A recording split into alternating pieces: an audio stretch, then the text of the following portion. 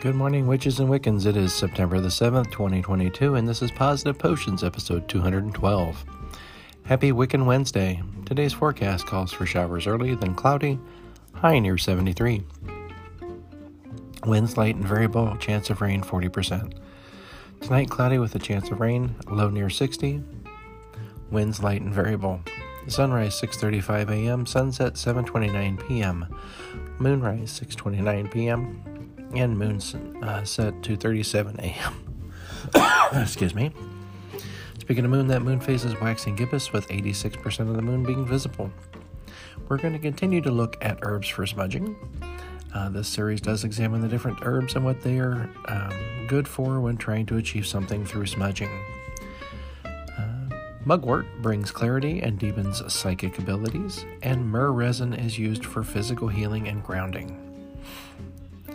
Today's quote: "Nobody is perfect, and nobody deserves to be perfect.